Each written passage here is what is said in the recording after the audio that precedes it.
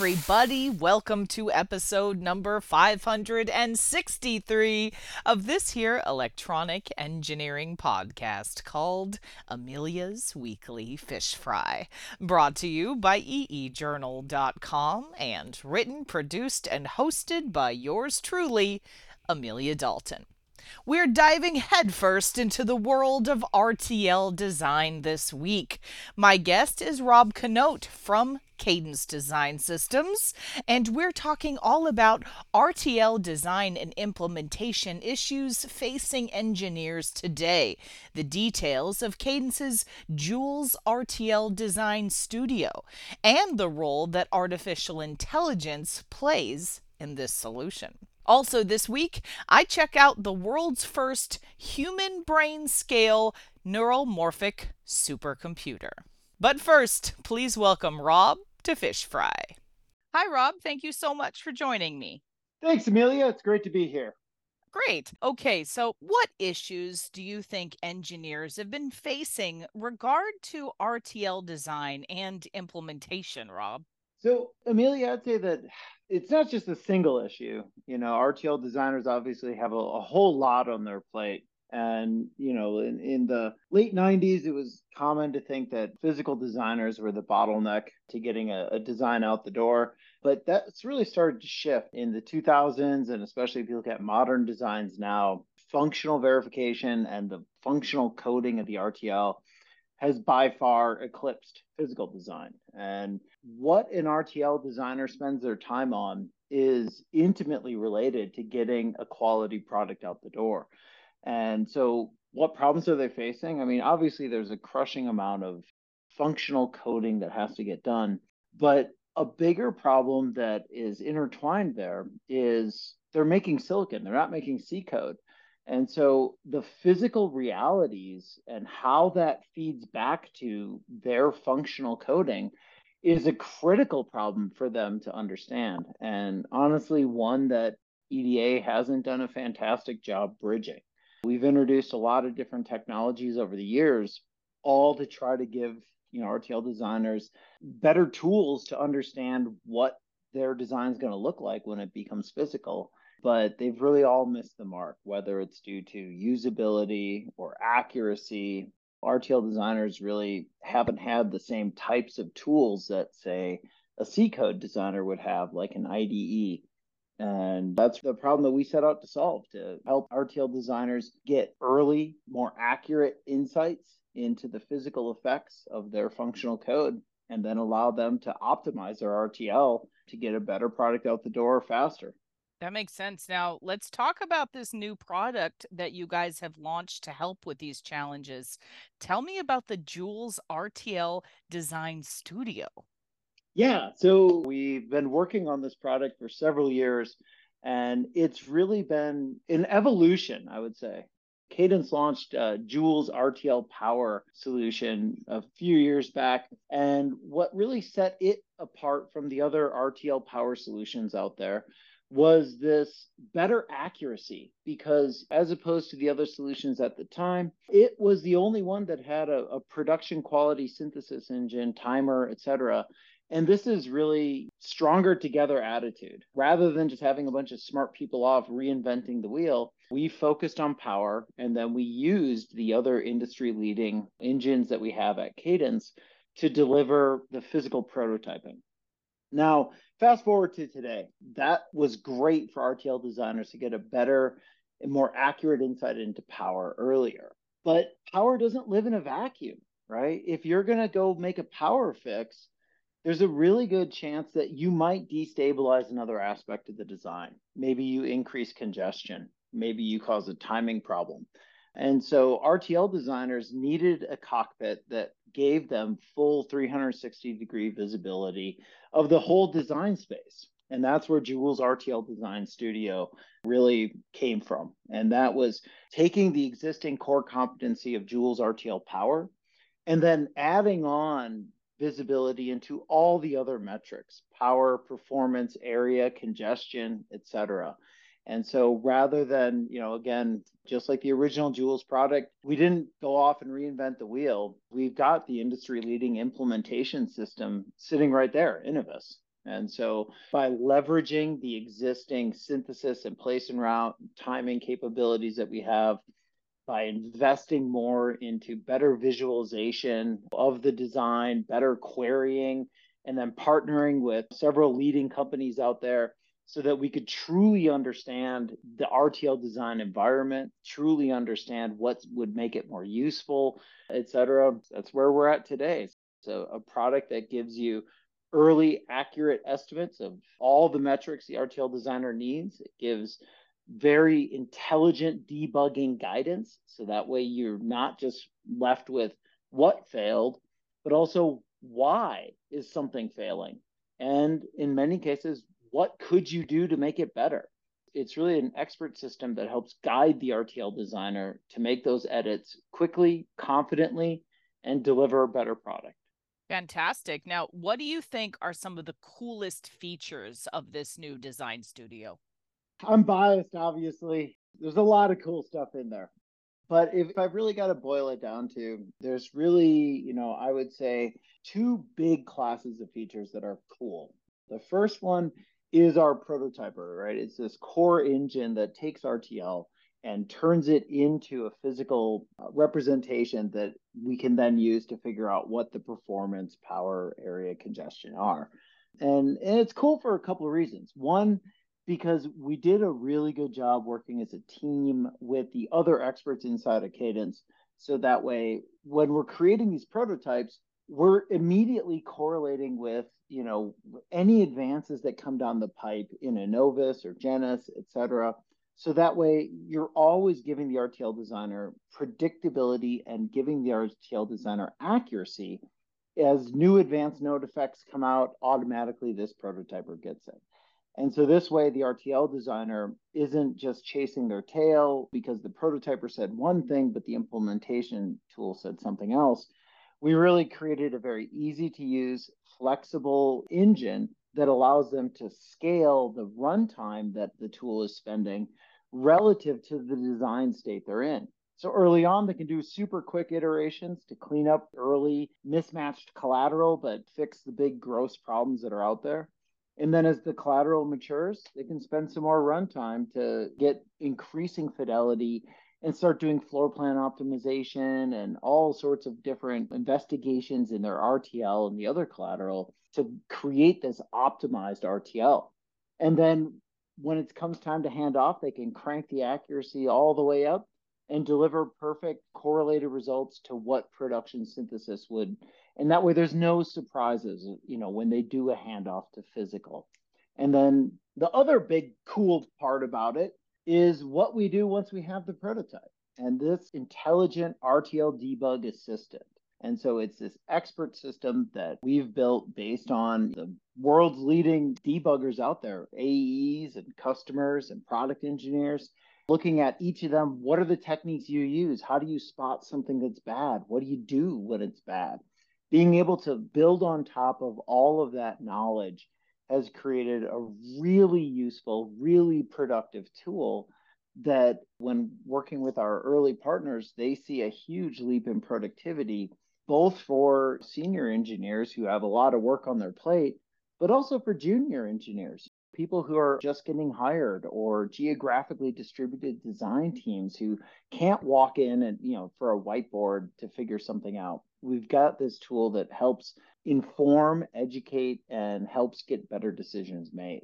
That RTL debug assistant comes with radically new graphical user interface, very different from a lot of the other Cadence tools, and it's been highly customized for specifically RTL designers.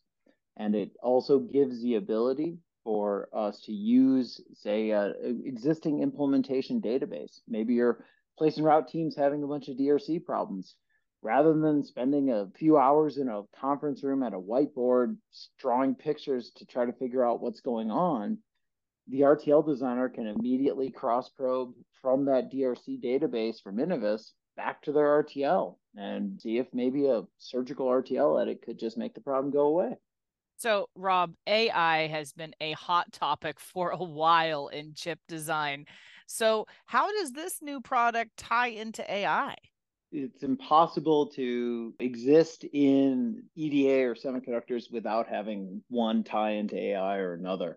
Inside of Cadence, we've got a really strong generative AI platform that connects up all sorts of tools across the portfolio. Cerebrus for digital implementation, Virtuoso Studio, Allegro X, Verisium, Optimality, all across the spectrum. We're no exception into that. And so the Joules RTL Design Studio leverages AI inside of Cadence in two manners. One, for better design space exploration. And so you think about the end effects that you can have by making changes in the front end, whether it's RTL or floor plan, they're huge, right? It's way bigger impact on the power performance scenario of your end product than what you could do downstream. And so we use the Cerebrus platform to help us better explore the front end design space. And then we leverage the Jedi platform to do a deeper analytics across versions of the design, across previous designs, et cetera, to give the user the ability to do better trend analysis. And leveraging their own data to help improve what they're doing next is a huge way to be able to get a better product to market. All right, Rob, it's time for your off the cuff. Now, I know you're from an area of the world that I know very well, and the name fish fry has a special meaning for you. So, talk to me about that. Yeah, there, hey. That's right, Amelia. So I hail from the North Woods of Wisconsin, small town just outside of Chippewa Falls called Osseo, Wisconsin. Fish fries, it's impossible to be a Wisconsinite without enjoying a fish fry. And, I've got to say that it's one of those things that it doesn't matter where you end up physically, you can't take the fish fry out of the Wisconsinite. So right now I live on the west coast of the US up in Oregon, and I'll go out and I'll eat fish at restaurants, and it's just not the same, And so I've spent many years trying to recreate a good Wisconsin fish fry. Finally, I've cracked a decent recipe that my family loves. It puts a smile on my face and warm feeling in the belly every time. Fish fries are a beautiful thing that just brings people together. And it's where every time I see your podcast, I'm always smiling about good memories growing up back in Wisconsin. I love it. Well, Rob, I think that's all I have time for today. Thank you so much for joining me. Thanks, Amelia. Have a great day. Enjoy that fish. Have you heard about the world's first human brain scale neuromorphic supercomputer? Recently unveiled at the International Center for Neuromorphic Systems, or ICNS, at Western Sydney University, this neuromorphic supercomputer, named Deep South, which will officially go online in April of 2024, will be the first machine ever built that is capable of simulating spiking neural networks at the scale of the human brain. Yeah, that's an estimated 228 trillion synaptic operations per second. Director of ICNS, Professor Andre van Schaik, explains the monumental nature of Deep South like this. Progress in our understanding of how brains compute using neurons is hampered by our inability to simulate brain-like networks at scale. Simulating spiking neural networks on standard computers using GPUs or multi-core central processing units or CPUs is just too slow and power intensive. Our system will change that. This platform will progress our understanding of the brain and develop brain scale computing applications in diverse fields including sensing, biomedical, robotics, space, and large-scale AI applications. So, beyond the sheer performance of Deep South, this supercomputer is also much smaller than other supercomputers and consumes less energy as well because of that spiking neural network approach. It's also scalable, modular, reconfigurable, and uses commercially available hardware. And that reconfigurable part, that comes from FPGAs. Those FPGAs actually enable the addition of new neuron models, connectivity schemes, and learning rules, which overcomes limitations seen in other neuromorphic computing systems with custom designed hardware. Deep South will also be remotely accessible with a front end that allows description of neural models and design of neural networks in Python. This is an important aspect of Deep South because it enables researchers to use the platform without needing detailed knowledge of the hardware configuration. Given all of those benefits, it's quite easy to see how Deep South could be expanded in the future. And the name? Well, that's a cool story too. Deep South pays homage to IBM's True North system, which was one of the first machines to simulate large networks of spiking neurons, and Deep Blue, which was the first computer chess champion. And finally, South is also a nod to its geographical location as well. So, if you want even more information about Deep South or Cadence's Joules RTL Design Studio, I've included a couple links below the player on this week's Fish Frying page on eejournal.com and in the description for this week's YouTube episode as well. Hey, have you checked out EE Journal on social media yet? Well, you should. You can find us at facebook.com/EEJournal. If you're into Twitter, you can monitor our tweets at EEJournalTFM. And yeah, I know it's called X now, but whatever. You can also follow my personal account at AmeliaD1978. And hey, if LinkedIn is more your thing, sure, I dig it. You can follow us or me on LinkedIn as well. And we are now on Blue Sky Social and Mastodon too.